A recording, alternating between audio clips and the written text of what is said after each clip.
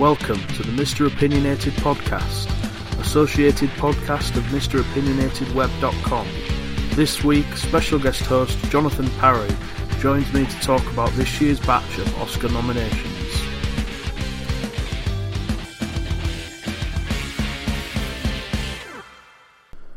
Hello and welcome to the first ever episode of the Mr. Opinionated podcast with me, Mr. Opinionated, Nathan, and my guest host today is Jonathan Parry. Say hello, Jonathan. Hi there.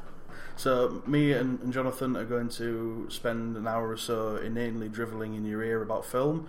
We've both got a kind of film of the month to share, and we're also going to talk about the Oscars. Does it seem like a good topic for a first episode, it being Oscar season and award season? So without any further ado, I'll hand it over to Jonathan for his film that he wants to talk about. So the film I wanted to talk about with you was Escape Room, that has just recently come out.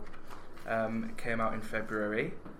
I went to cinemas to watch it, and yeah, it was a really, really enjoyable film. It had a really compelling plot, and the characters were real. They didn't feel flat or sort of one-dimensional. The characters felt like real people, which was enjoyable because, you know, flat characters don't make for a good film. No, obviously not. It was really good as well that they put it in more of a thriller genre than more horror. Yeah. I think if they'd gone purely down the horror, then the comparisons to Saw would have just been completely there. Yeah. I mean, it does have those comparisons to Saw anyway. I mean, I've only seen the trailer for Escape Room, and that was the first thing that sprang to my mind when I saw the trailer. It was like, this looks a bit like Saw. Yeah. But it kind of looks like a Diet Coke version of Saw, not as bloody and gory, just as I could gain from the trailer. Yeah, it definitely cuts back on blood and the gore. I mean, you see very minimal. It is purely focused on those thriller aspects. Right. Very, very tense. I mean, I spent half the film with my hands sort of in front of my mouth or my eyes, sort of like anticipating what was going to come next. But yeah, they made really, really good use of the music in there as well. The score was really well done. It sort of kept it, the thriller, suspenseful of the scenes going. Yeah. The other thing was it kept you guessing. Mm-hmm. I feel like I'm a person that can sort of guess films and where they're going. Yeah, same. And I was wrong every single time. And I found with the mystery thriller, the worst thing it can be is not even boring. Like the worst film most films can be is boring. Yeah. But the worst thing a film with a mystery can be is predictable. Yes. There's nothing worse than a film built around a mystery that you know what the mystery is from the second the film starts. Yeah. I mean, I went with my friend, and we don't talk loud because, you know, we're not them people. You shouldn't we talk at all, Jonathan. We whisper to one another, but, you know, we're both sat there whispering to each other, going, oh yeah, this is going to happen next, and no, every single time we called it wrong. And that really, really aided in the enjoyment of the film, because like you say, if you know what's going to happen, you get bored. Yeah. So not knowing what was happening kept me going, kept my enjoyment at peak throughout the film. Was in the cast of Escape Room anybody recognisable? No, it's very new talent. There was good. nobody that I looked at and was like, I know you. I didn't recognise anyone, so I'm hopeful that we might see some of them again. The main sort of two characters of the film, if you'd like, I mean, they're definitely very potential driven to come forward into new projects. But with the actual film as well, the way that it ends is sequel bait. Very much setting up a sequel if they wanted to do one. Yeah. And I am hopeful that they do a sequel. I mean, I can see it being a franchise on its own. It does look like the kind of property that you could make a franchise of. Definitely. The way they have set it up, they're building it outward. It's going to get bigger, and that's what you want from something like that. Yeah. Because, you know, when you see Escape Room, you know, we all know what they are, and you're sort of a bit like, how are they going to make that into a film? Yeah. But they did it really, really well, and it looks like it can only get bigger. So I think that's the best thing a sequel can do, is broaden a film's horizons. I think one of my favourite series of films of the past 10 years was the new Planet of the Apes films. So it kind of started off small with Rise, and it broadened its horizon with each one until War of the Planet of the Apes was like an old-fashioned war film. It was, you could almost see it being in black and white. It was that much focused on a bigger picture. But yeah, Escape Room. So you saw that last week, did you? Yeah, the other week. Yeah. Cool. I think that's still out in cinemas now, if anyone wanted to go see it. Yeah. The film I wanted to talk about this week was Can You Ever Forgive Me, which we're going to name later in our Oscar nominations mentions. It stars Melissa McCarthy and Richard E. Grant, both of whom are really, really good. Much to my surprise with Melissa McCarthy, because I have a kind of low tolerance for Melissa McCarthy's on-screen presence. I named my worst film of last year as The Happy Time Murders, which she was also in, which I kind of very wittily named The Crappy Time Murders in my review. It was absolutely terrible, and she was terrible in it, which made it all the more surprising when she's in this film, and she's such a captivating character. She's balances between the line of likeable underdog and completely unlikable arsehole, and she straddles that line so skillfully. And it's the same for Richard E. Grant. He's kind of more sympathetic in the way that he's kind of down on his luck at the time to a further degree than Melissa McCarthy's character. And as we know, Richard E. Grant is now, I think, 3 decades into his career, and he's got his first Oscar nomination for this at the age of 61, something which is well overdue for Richard E. Grant, who's fantastic. And Melissa McCarthy was as well. And I never thought I would say this after seeing The Happy Time Murders, but she does deserve the Oscar nomination, and the film deserves its plaudits. I would highly recommend it. It's a great piece of character drama. The plot is mostly kind of in the background. It's about her. She's a biographer who made money in the 70s and 80s writing biographies of really famous writers and people, and she's down on her luck. Her latest one sells next to no copies. Her agent doesn't want to talk to her because she's unpopular now. There's a great scene with Tom Clancy. There's a great scene where it's basically just slagging off his writing as right-wing propaganda, which is hilarious because I very much agree with that. And so she finds out she can make money from forging letters from famous writers, and she kind of, first one she does, it's a very lightweight embellishment. She adds a PS to the end of an actual letter, and then it kind of builds and builds until she's writing her own, and she's getting into these characters of literary icons. And she says once she's a better Dorothy Chapman than Dorothy Chapman is, which was hilarious. And she kind of integrates the aspects of each of these characters into her own performance, and it's very, very watchable, very enjoyable. Probably my favourite of the Oscar nominations I've seen so far. I also saw Green Book the other week with Mahershala Ali, who's got a very difficult name to say, and Viggo Mortensen, and that was also very good. But I did enjoy Can You Ever Forgive Me More, so I highly recommend that. Have you got another film to talk about while we're here? I've got an old one. Yeah, an older one. So the old film it's Stardust from 2007. Ah, Stardust, yeah. It's personally my favourite film of all time. Really? It is one that I would quite happily watch all day on repeat. It's got a really, really great cast, and actually when I was looking back over the cast, it's surprising who was in it that you didn't realise at the time. I mean, Henry Cavill was in it. Really? Michelle Pfeiffer was in it. Charlie Cox, who went on to do Daredevil on Netflix. Yeah. You know, all these people, and you just sort of like, you don't realise at the time until you look back. But yeah, I was just like, okay. But for me, Michelle Pfeiffer is the absolute darling of that film for me. I adore Michelle Pfeiffer anyway. You don't really see much of her nowadays, do you, with Michelle Pfeiffer? I can't remember the last time I saw a film with her. The last film I do believe she's done recently was Ant-Man and the Wasp. Oh, of course, yeah, she was Michael Douglas's wife, wasn't she? Yeah. I know prior to that as well, she was also in Murder on the Orient Express. Yeah, I vaguely remember her in that. Yeah. I did quite enjoy that film, actually. That was, I left the cinemas shook for that one. Yeah. Ricky Gervais is also in Stardust, and I can't stand Ricky Gervais. Really? No, he really just rubs me up the wrong way. You see, most people say that. I must be in the minority of really liking Ricky Gervais. I don't know, there's just something about him, but in Stardust, I can tolerate him. I will say I haven't seen a film that I've liked him in so far.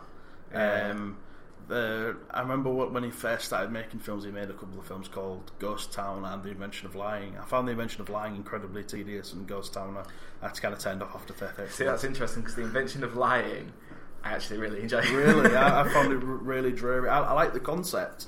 It's a similar concept to Liar Liar, which is a film I really enjoy. but just didn't have as much life and character. Though there was a really funny scene where his date comes and I think he says something along the line of "I was just upstairs masturbating" or something along those lines. That got a chuckle out of me, but apart from that, I haven't really seen a film I like of Ricky Gervais in. I like The Office, the original Office. See, that's something that... actually, the David Brent film, I quite enjoyed that, despite... It's not as good as The Office, as these films really are. The Office is a series that I've never been able to get into. No, it seemed to get more popular as it went to the US, but I still think the British version is the better one, as is the case with most sitcoms that come from here. You do find that. I mean, for me personally, I've watched the original Shameless over here. Yeah. And then the US version's on Netflix. Yeah. So, I was like, okay, give it a watch. Mm-hmm. And the first season is very much a remake of the UK one. Yeah. Like, I was watching the episodes and just thinking, what are you doing? You're just remaking it. But it has, as it's gone into its own. Yeah. So it has gotten better. From what I understand, it does gain its own personality after a few seasons. Yeah, definitely. And a lot of the characters that left the UK show that I personally thought was a great loss for it stick around a lot longer in the US remake. So I watched a video on YouTube where James McAvoy said he was in Shameless, and I can't remember him being in Shameless. He was in the very first season of the UK one. He actually played Fiona Gallagher's boyfriend. I think I only started watching about season 4. Yeah. The thing about UK Shameless is probably why it didn't translate so well to the US is it's a very kind of British working class characters that wouldn't translate so well over to America. Yeah, I mean it's set in Manchester, so it's and very... I think that our version of Frank Gallagher probably wouldn't have been understood that much across in America. Definitely not, no. I mean their version of Frank Gallagher in the US is very, very American. Yeah. I think the less said about the American In-Betweeners adaptation, the better, really. Yeah, we don't speak of that, do we? No, we try to forget that ever existed. Yeah. I've got an old film I'd like to talk about. One that's considered one of the greatest of all times, and now that I've watched it, I wholeheartedly agree. The Godfather. Oh, okay. Yeah, I only watched it just before Christmas. I watched parts 1 and 2 before Christmas and part 3 afterwards. And part 1 and 2, I would be quite willing to say 2 of the best films I've ever seen.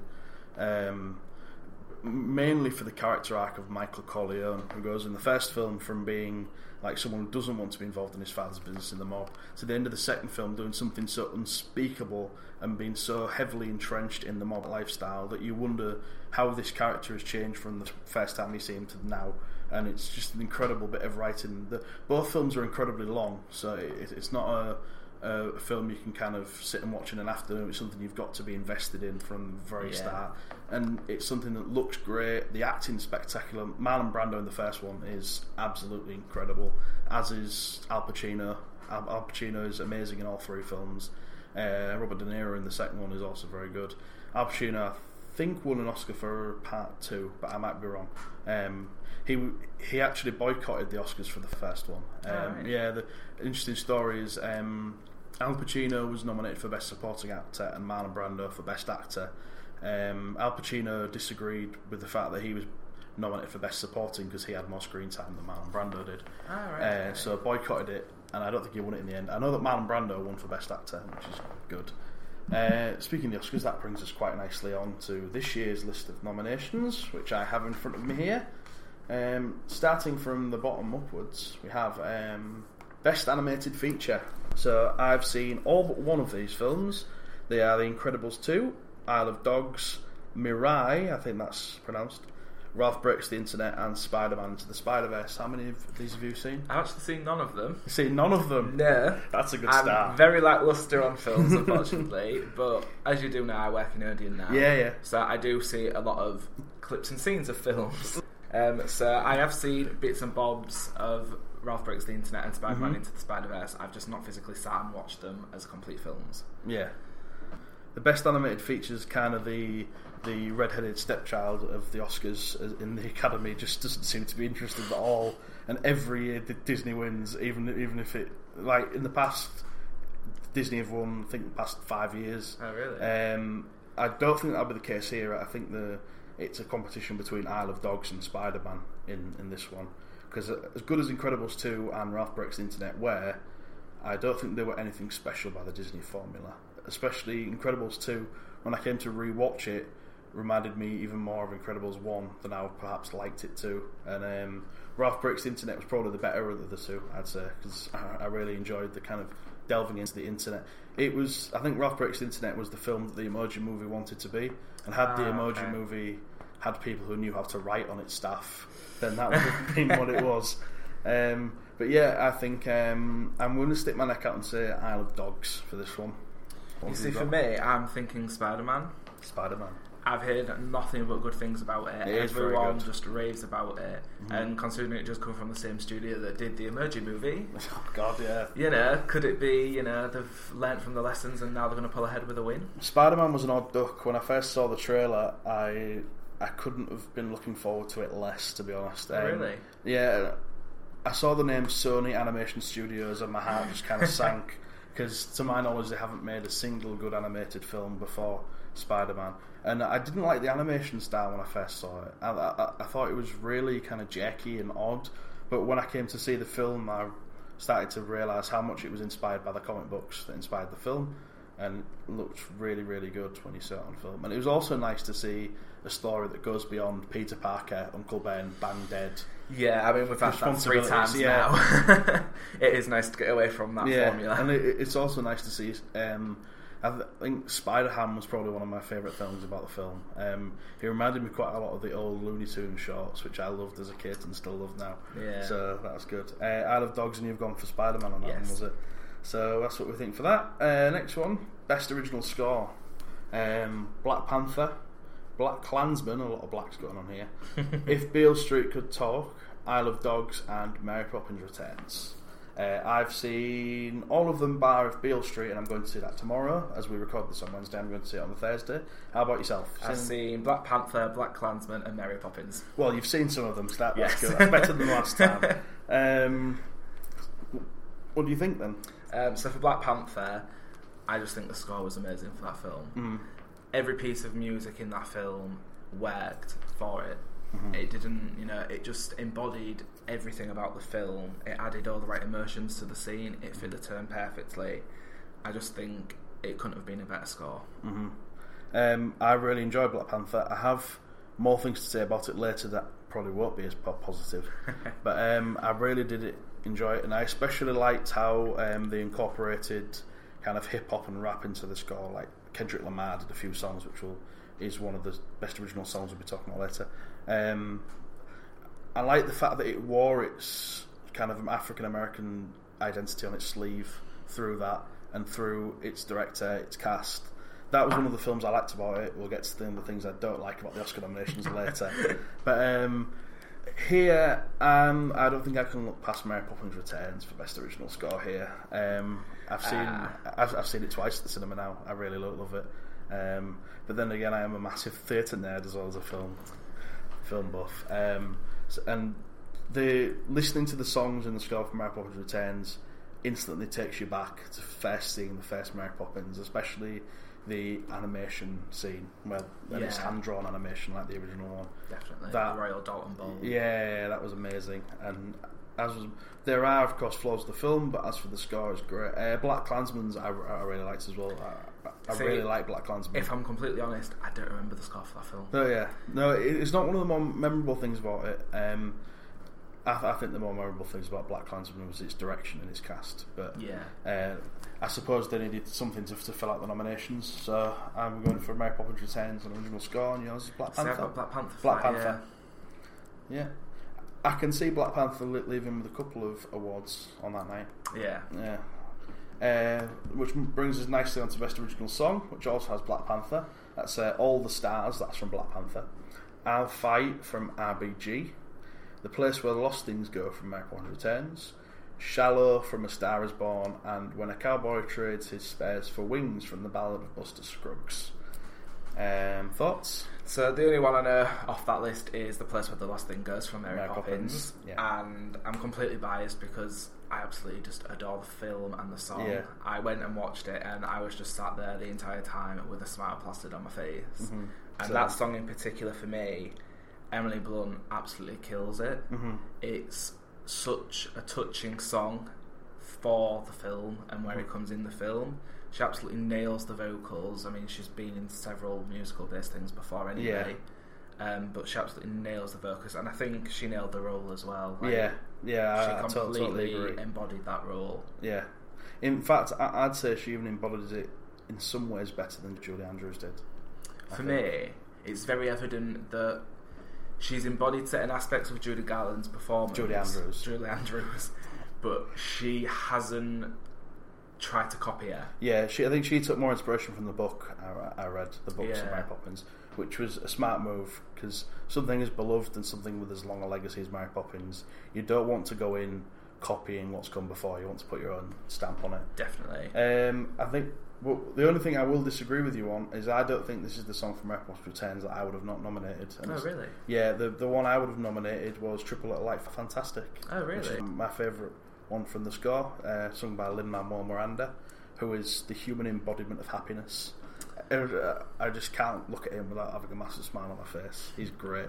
I have seen all bar 2 of these films. The Ballad of Buster Scruggs is on my list because it's on Netflix. I'm also quite disappointed that the song from Ralph Breaks the Internet isn't on here. A place called Slaughter Race, which is a really funny song. And I haven't even heard of RBG, which is one of the nominees. I haven't heard of that one, so I'll have to look that one up. But I don't think The Place Where the Lost Things Go will win this. No. I think Shallow will, from A Star Is Born. I've got Shallow as well, just because of everything I've heard, and I just get that vibe. A Star Is Born is fantastic. Yeah. Again, not the song I would have not nominated. I would have gone for the song at the end, which I think is called I'll Never Love Again, I think. That's the song I would have nominated, and the one that would have swept the awards for me. But Shallow is also very good. Yeah. So is that the first one we agree on? Yeah. So that's getting the stamp of approval.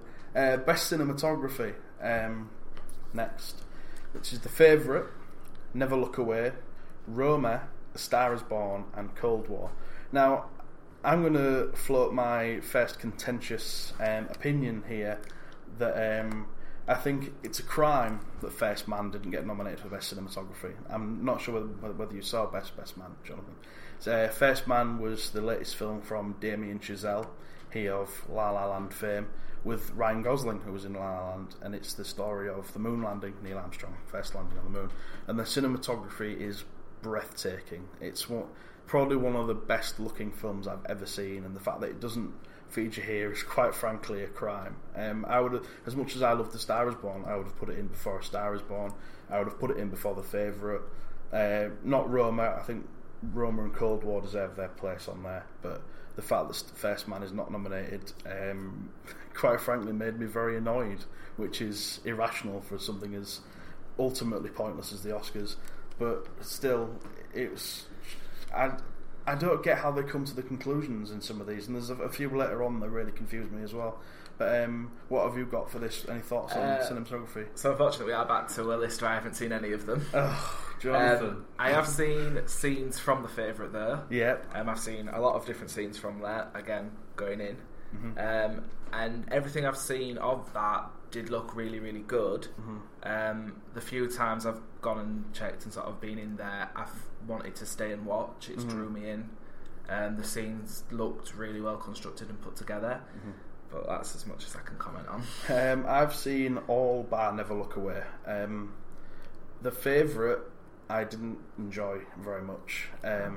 I kind of saw why people... It's like going to an art gallery if you're not that into art.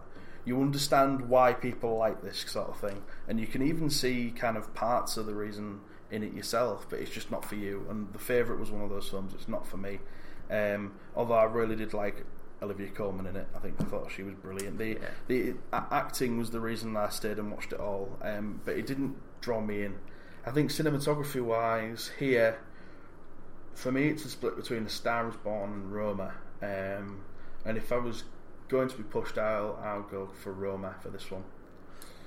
I've got The Favourite, obviously. It's been really the only one I know. Yeah. I mean, I've heard nothing but good things about The Favourite as well, though. Really. Yeah. Again, it looks really nice. The Favourite. Some of the direction is really good, and some of the the ways it's filmed, but it didn't draw me in.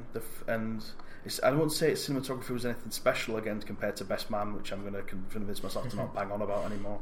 But Roma was another film.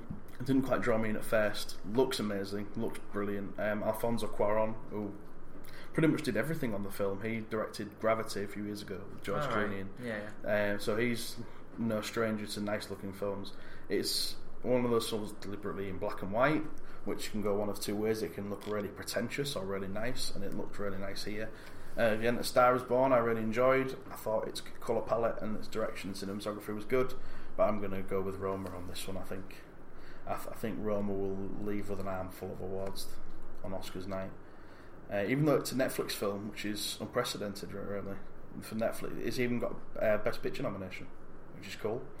Best Adapted Screenplay is our next one. And A Star Is Born, The Ballad of Buster Scruggs, Black Klansman, If Beale Street Could Talk, and Can You Ever Forgive Me? So what are your thoughts on that one, Jonathan? Well, obviously I have seen Black Klansman. I thought it was a really, really compelling narrative. It played well with having the serious turn and the comedic elements in there. I felt like at the end I got the message it wanted me to get. I left thinking, okay, this film has given me this message. It's still on my mind. Yeah. But I don't know, it's one of those that at the time I watched it, I was incredibly drawn in. I got the message, but after a week or so, you see other things, and it's just not really stuck around in my mind for me. The thing that really sticks in my mind about Black Klansman is the ending. Yeah, definitely. The ending stayed with me, and I think probably will stay with me for a while, because it's probably one of the more powerful endings I've seen in a while. Yeah. One of the criticisms you can levy at Spike Lee in the past is he's very heavy-handed with these kind of narratives of black versus white, but I'd say it was more even-handedly portrayed in Black Klansman, so it's something you probably laud him for that. He does have a credit with writing the screenplay. He's not the sole screenplay writer. He's down with Charlie Watchell, David Rabinowitz, and Kevin Wilmot. And Black Klansman's the one that I'll be going for best adapted screenplay, actually. See, I've gone for A Star Is Born based on reviews and things that I've heard. So there's a lot of things in here that could win. Can You Ever Forgive Me, which I spot very high of earlier, is a contender. A Star Is Born is another one I liked. If Beale Street Could Talk, again, I'm seeing tomorrow, but it looks very good.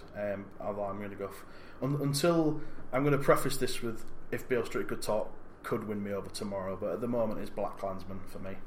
And did you say Star Is Born for that? Star Is Born, yeah. Star Is Born.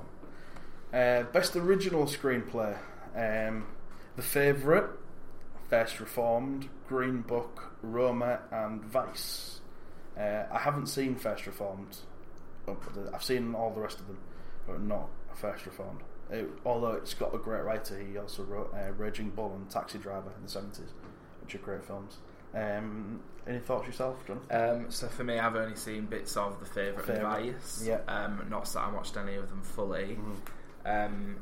Vice was one of those that every time I went in, I wanted to know what was happening. I wanted to stay and watch, but I didn't feel like if I didn't, I'd be missing too much. I was sort of like, I wouldn't mind sticking around, but it's not the be-all and end-all. It looks interesting, but it's not something necessarily I would go and watch at the cinema. Yeah, I have seen Vice, and there are parts that stick with me, but it's something I've forgotten most of now. I think what I remember mostly is Adam McKay, the writer and director, has a very clear-cut view on Dick Cheney, who the film is about, before that he establishes and that we're led to follow. That can either go one of two ways, and I wasn't entirely drawn into Vice. There were bits of it I liked, bits of it I didn't. I really like the acting. I can see why there's a lot of nominations for the acting in it. Some of the direction was quite nice. I don't think it's going to win this one. I think the best original screenplay here will be Roma. I'm going to go for. I've gone for The Favourite again. You're going for The Favourite? Yeah. The Favourite's one of the darlings of the award ceremonies, isn't it? So that's quite a possible one. But I'm going to go with Roma because I think that'll sweep quite a lot of the awards here. On to Best Supporting Actor, and we're getting to the really interesting ones now. Best Supporting Actor. So we have got, I'm going to try and say his name right, Mahershala Ali for Green Book, Adam Driver for Black Klansman, Sam Elliott for A Star Is Born, Richard E. Grant for Can You Ever Forgive Me, and Sam Rockwell for Vice. So I've seen all of these films, which is good. Mahershala Ali broke out a few years ago in the mainstream with Moonlight. Have you seen Moonlight, Josh, Jonathan? No. You should see him at Moonlight. Adam Driver is, of course, best known as Kylo Ren from Star Wars. Sam Elliott is the brother of Bradley Cooper's character in A Star Is Born. He's got a marvellous moustache. A brilliant moustache. In fact, if they could give an award for best moustache, he would win it. Richard E. Grant, who I've said is amazing. Sam Rockwell is also great.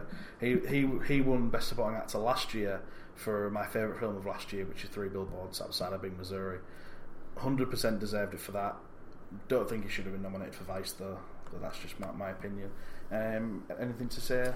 So the only film I have actually watched off that list is again Black Klansman. So Adam Driver, I have seen his performance. I think he felt very grounded in the role. He felt believable as a person and not just a character. Yeah. As for everyone else, I can't obviously comment too much. I have heard a lot about Sam Rockwell though. I have had that name floating around a lot. I mean, you just said he won Best Supporting Actor last year, so that's probably why I've heard his name so much. He was great in Three Billboards. It was. There was actually 2 actors nominated for Best Supporting Actor for Three Billboards last year. There was him and Woody Harrelson, both of which I'd have been quite happy to win. But Sam Rockwell was amazing in it, as was Frances McDormand, who won Best Actress for it. Here, I'm going for Mahershala Ali. I think he's fantastic. He's a great actor. In this, there were parts where I think the main message of Green Book is quite similar to Black Klansman. It's an African-American concert pianist goes on a tour of the Deep South during the era of the Jim Crow laws, where it was very, very restricted to what black people could do. Couldn't stay in the same hotels, couldn't eat in the same restaurants, that kind of thing. So for a film with that message, it was very stereotypical of Viggo Mortensen's character. It heavily stereotypes Italian-Americans in it, which I found kind of against message quite a lot. But it's strange, because the guy Viggo Mortensen was playing, the screenplay was written by that guy's son. So, if it was stereotyped, then it was probably meant to be stereotyped if it was written by his son. But yeah, I think Mahershala Ali is going to grab that one. And for me, just based on how much I have heard his name floating about, I've gone for Sam Rockwell. Sam Rockwell, yeah. That's cool. I would like Richard E. Grant to win it, but I don't think he's going to. Moving on to Best Supporting Actress. So we have Amy Adams for Vice, Marina de Tavira for Roma, Regina King for If Beale Street Could Talk, and Emma Stone and Rachel Weisz are both for The Favourite. So obviously we know that you've seen bits of The Favourite. And bits of Vice. Of Vice. You haven't seen Rome, which is a Netflix one, and If Beale Street Could Talk, neither of us have seen. Yeah. This is a very difficult category because, as I say, I didn't really enjoy The Favourite, but I can see why the acting performances have been nominated. Here, it's I think one of the favourite actresses are going to win, but it's difficult to choose which one. What have you gone for? I've gone for Rachel Weisz. I think it's pronounced. I could be wrong though. It's one of those kind of strange names that looks easy to pronounce but isn't. Yeah. So Rachel Weisz. I'm going to go for Emma Stone. I think the Academy likes Emma Stone. Yeah, we know that from her past win for La La Land. So I think and the Academy are nothing but creatures of habit, as we can tell by the Meryl Streep's billion nominations. And the nomination for everything Daniel Day-Lewis has ever done. I think Daniel Day-Lewis could scratch his nose and get a Best Actor nomination, as can Meryl Streep. But yeah, I'm going to go for Emma Stone there. Amy Adams, I think, has got an outside chance because she was very good in Vice. One of the things I enjoyed. So I do like Amy Adams as an actress. I do like Amy Adams. I adore her. Although, as much as I say Emma Stone is one of the Academy's favourites, I do like Emma Stone. Yeah, she's very good. She's not a stereotypical Hollywood actress as well. I think she's got a very different look, which makes it very surprising that the Academy likes her. Mind you saying that, so does Meryl Streep. So, best actor then. We're into the big three now. Well, the big four. The big four now. Christian Bale for Vice. Bradley Cooper for A Star Is Born. Willem Dafoe for At Eternity's Gate. Rami Malek for Bohemian Rhapsody. And Viggo Mortensen. I think we've both gone for the same one here. I think Rami Malek will take this one. Definitely. Yeah. I've not personally seen the film. Yeah. But I've just heard nothing but praise for him. Yeah, it was on my top 10 films of the year last year. I loved it. A lot of critics didn't like it, which is surprises me that it's been so well nominated for films here. But I think out of them, there are several very good performances. Viggo Mortensen, Bradley Cooper and Christian Bale.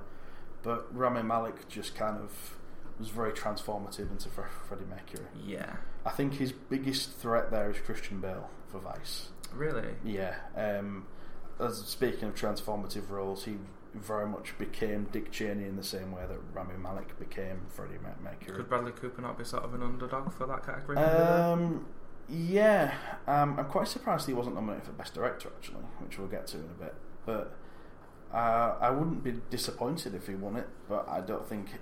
I think he's an outside bet for that one. Yeah. Rami Malek and Christian Bale are the top two. Willem Dafoe's a kind of trump card. At Eternity's Gate doesn't even come out in the UK until May. Oh, really? Yeah, so I've no idea what that's like. It's about Vincent van Gogh, though, which is a good basis for a film. Yeah.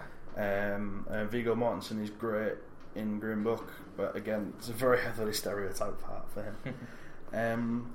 So, Best Actress. Oh, another great name to pronounce. Yalitza Aparicio, I'm sorry for butchering your name, from Roma. Glenn Close for The Wife. Olivia Colman for The Favourite. Lady Gaga for A Star Is Born. And Melissa McCarthy for Can You Ever Forgive Me. I read somewhere that this is Glenn Close's first nomination, which is a surprise. I didn't actually know she was still acting. No, this is the first time I've seen her name crop up for quite a while. I remember seeing The Wife didn't really get a wide release over here in the UK, so I haven't seen that one. I've seen the rest though. I said when I first reviewed this film that Lady Gaga would win the Oscar, and I'm going to stick by my guns. Oh, really? Yeah, I think it's between Lady Gaga and Olivia Colman for me. See, I have gone for Olivia Colman. Yeah. I think Olivia Colman is the favourite going in. It's ironic given the name of the film she's nominated for. But I don't know, there's something about... Lady Gaga got Oscar buzz when it first came out, A Star Is Born, and I think she's been kind of slept on since then in the months. And I think the Blu-ray's just come out, I've just got it at home, which might revive the interest in her, but I do think she'll win this one. What about Melissa McCarthy though? Melissa McCarthy, yeah, again, I wouldn't be disappointed if she won. I think she's an outside bet, and I think... as nasty as this is going to sound, Glenn Close is just there to make up the numbers, I think. The Wife probably wasn't anything. It's flown under the radar, hasn't it? So it couldn't have been that. Yeah, not heard. Yeah, anything. I think it's his only nomination, unless it's got one in kind of best sound mixing or that kind of thing. Which we're not covering because neither of us are qualified to comment on them. I mean, arguably we're not qualified to comment on these. So we're leaving best sound mixing and best editing and all that kind of thing for the professionals. So yeah, I've gone Lady Gaga, you've gone Olivia Colman. Again, I wouldn't be surprised if Olivia Colman won, but it's Lady Gaga for me. Best director then, Alfonso Cuarón for Roma, Yorgos Lanthimos for The Favourite, Spike Lee for BlacKkKlansman, Adam McKay for Vice, and Paul Likowski for Cold War. Cold War I saw a long time ago, and it's very nice looking, as is Roma. Obviously the favourite is a bit of a darling at the moment. It's a very difficult category, this. Probably the most difficult. Although I'm going to say Alfonso Cuarón for Roma. See, I've gone for Yorgos Lanthimos for The Favourite. I'm not that knowledgeable on directors, if I'm honest. Yeah. It's not something that I really factor when I look at films. Yeah. I tend to very much go off who was in them. Yeah. One of the things that direction is one of the things I mention quite a lot in my written reviews. because it can be something that can make or break a film. For me, there's a lot of good choices here. I think Pawlikowski, I'm going to go with that. It's probably wrong, but I think he's got an outside chance for Cold War. Very similar in style to Roma, actually. And Adam McKay, I think, has got an outside chance. I would like to see Spike Lee win it. I don't think he's going to, though. No. Which is a shame. But I'm going to go Alfonso Cuarón for Roma for that one. Yeah. And finally, Best Picture. The big one. Yeah, the big one. The one that's going to close out the night and close out this podcast. So, Black Panther, Black Klansman, Bohemian Rhapsody, The Favourite, Green Book, Roma, A Star Is Born, and Vice. So, what have you got and why? So Black Panther is obviously Marvel's first MCU film with black cast. You know, it played heavily into what it wanted to showcase, as you said before. It wasn't overly tied into the other films, so it can very much be enjoyed on its own. Yeah, it's very standalone. Which was a very good play for them to do with that, because it widens the appeal that it can have. Black Klansman, really, really interesting film, as I've said. It just didn't really stick, but as you mentioned previously, the ending with the footage of the riots, that is what sticks in your mind when you think of Black Klansman. Whether that's good enough for it to win Best Picture or not, I don't know. Considering what it's up against, I don't really think so. And again, you know, The Favourite, I've seen bits and bobs. What I have seen of it has made me want to stay and watch it, but overall I can't comment too much on that. Yeah, so I've seen every film in this, and I'm going to go through it picture by picture, with this being the biggest one. I'm going to launch into another contentious opinion here. Black Panther should have been nowhere near the Best Picture nomination for this. Oh, really? At all. No. I'm of a very old-fashioned mindset when it comes to the Oscars, that Best Picture should be reserved for films that are special, once-in-a-lifetime films. And Black Panther, for as good as it was, is just another MCU film. And I think it's a very cloying attitude that's got Black Panther here. I think it's got it here to fill a quota. In the past few years, there's been a lot of talk about having more kind of black films, black actors, black directors nominated, which is a great thing and should have been done years ago. But they shouldn't be there to make up the numbers. They should be commended for making great films, like Moonlight was, like Ryan Coogler, who made Creed, and oh god, what else did Ryan Coogler do last year? He made a great film, but Black Panther, it's special in MCU terms. It's not special in film terms for me. Right. And it can be very patronising to nominate a film to just fill a quota.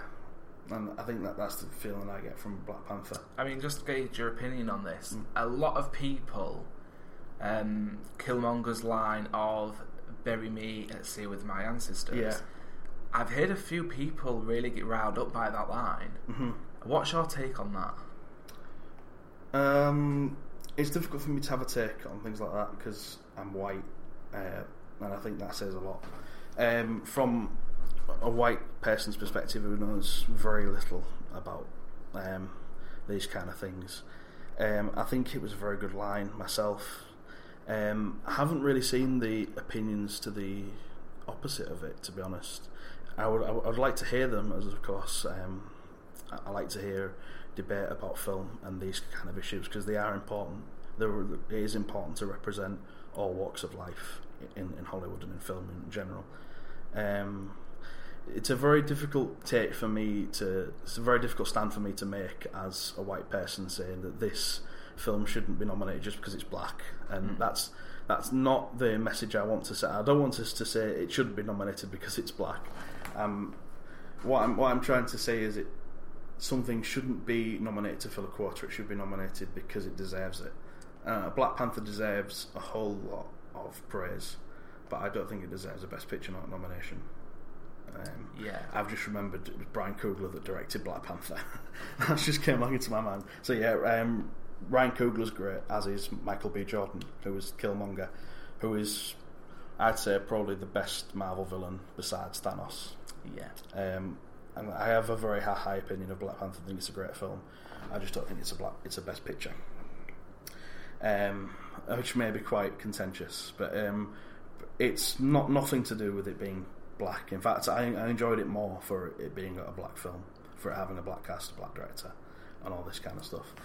Similar to Black Klansman, I don't think a story like Black Panther and Black Klansman could have been told by a white director as thoroughly as it can be by I hate saying black because I know Americans prefer it when you say African American, so yeah. I'm going to stick with that now, with an African American at its helm, as Spike Lee was for Black Klansman. Black Klansman, as you say, is special alone for its ending, the Footage of the Rise. Yeah. There's certain special things about it in the film as well, such as John David Washington, the lead, who was Denzel Washington's son, the lead of Black Klansman. Which you can see a lot of similarities between them actually. It was great for that. Great directed. Don't think it's going to win though. I really enjoyed it, but I think that out of that and Black Panther is the one I would have rather had in the best. I'm glad is in the Best Picture nomination. Bohemian Rhapsody, I loved. I think to properly appreciate Bohemian Rhapsody, you have to be a Queen fan on top of it as well. Mm. It helps to have an inkling of knowledge and respect for it before you go into it. I think that's where a lot of the critics have fell short, as a lot of them probably didn't appreciate it being as cloying to Queen fans. And it is a very sanitised version of Freddie Mercury's life. There was probably a lot of other things that could have documented, and that's the reason it's taken so long to make as well. I think I remember reading a few years ago that Sacha Baron Cohen was supposed to be playing Freddie Mercury first. Oh, really? Yeah, and he wanted to make a very honest account of Freddie's life, and Brian May and Roger Taylor, who were executive producers, didn't want that side of Freddie to be seen on screen. So for that reason, I can see why a lot of people don't think Bohemian Rhapsody should be here. I really enjoyed it. I'm a big Queen fan. I was a big fan of the film. Yeah. The favourite, again, I said earlier, I wasn't keen on it. I can see why a lot of people like it. I can see why it's been nominated for all these awards. Probably one of the favourites, ironically again, to walk away with the award. Green Book, again, is a very good film. Mahershala Ali is very good in it. It's very surprising as well. And Peter Farrelly, the director, was... do you remember the films from the 90s like Dumb and Dumber and yes. Me, Myself and Irene? He was the director of them. Oh, really? One of the, it was him and his brother. They also made There's Something About Mary as well.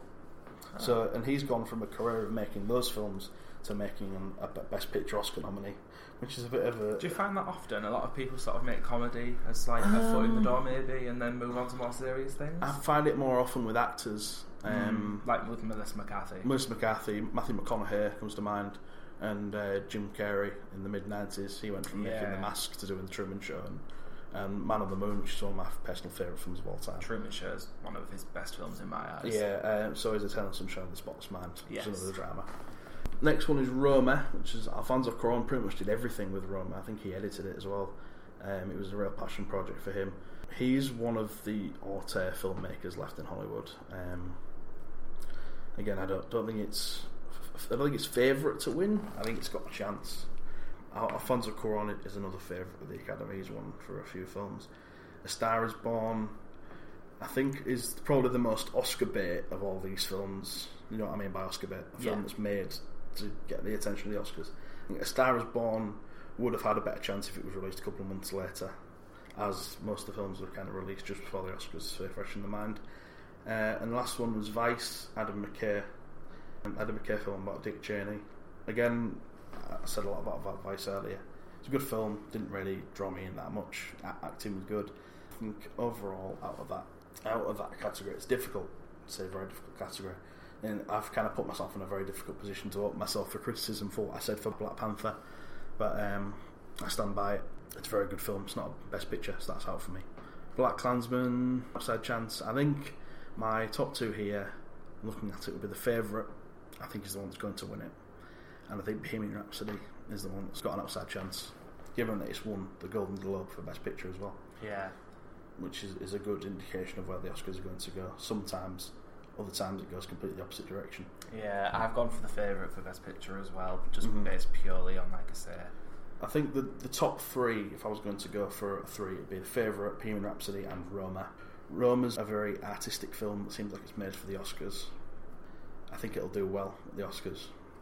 Maybe even Best Picture. I think it's an outside chance. So that's our list of the Oscar nominations. A bit of an awkward one because I went into a big tangential rant about identity in filmmaking. Please don't think that I didn't like Black Panther because it was a film with an African American cast and director. I did. I liked it because of that. I just don't think it's a Best Picture film. I know what you're saying, and I do agree with what you're saying in that respect. I don't think anyone can hold that against you. No, I really liked Infinity War too, but I wouldn't have nominated for a Best Picture. No, just as I wouldn't nominate any MCU film for a Best Picture. So that's the end of the Oscars speak, and pretty much the end of what we've got on our plate to talk about today. We've spoken about films we enjoyed from the past month.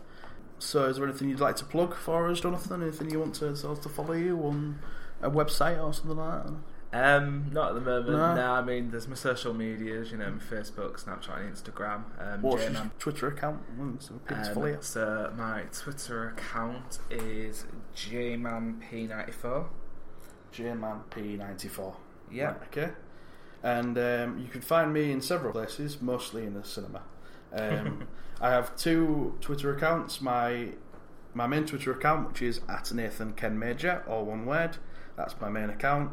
And I have an account for my film reviewing, which is Opinion Critic, I think.